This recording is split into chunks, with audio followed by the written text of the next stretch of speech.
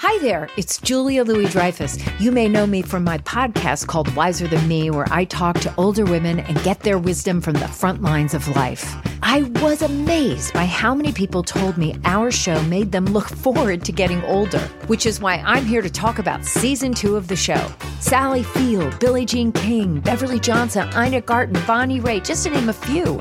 All hail old women. Wiser Than Me Season 2 is out now from Lemonada Media.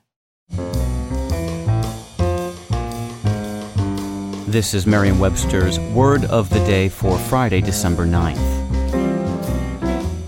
Brought to you by the new Merriam-Webster's Advanced Learners English Dictionary, designed for students and teachers of English as a second language. Learn more at learnersdictionary.com. The word of the day for December 9th is kibosh, spelled K-I-B-O-S-H. Kibosh is a noun that means something that serves as a check or stop. Here's the word used in a sentence. The economic downturn put the kibosh on their renovation plans.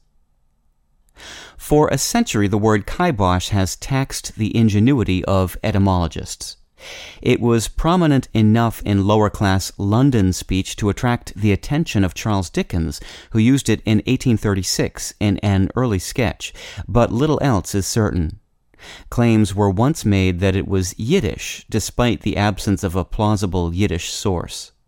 Another hypothesis points to the Irish language kibosh, literally meaning coif or cap of death, explained as headgear a judge put on when pronouncing a death sentence, or as a covering pulled over the face of a corpse when a coffin was closed.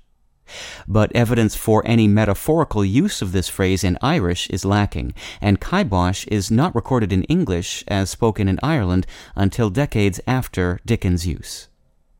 I'm Peter Sokolowski with your Word of the Day. Visit the all-new learnersdictionary.com, the ultimate online home for teachers and learners of English. A free online dictionary, audio pronunciations, custom study lists, and interactive exercises are available now at learnersdictionary.com.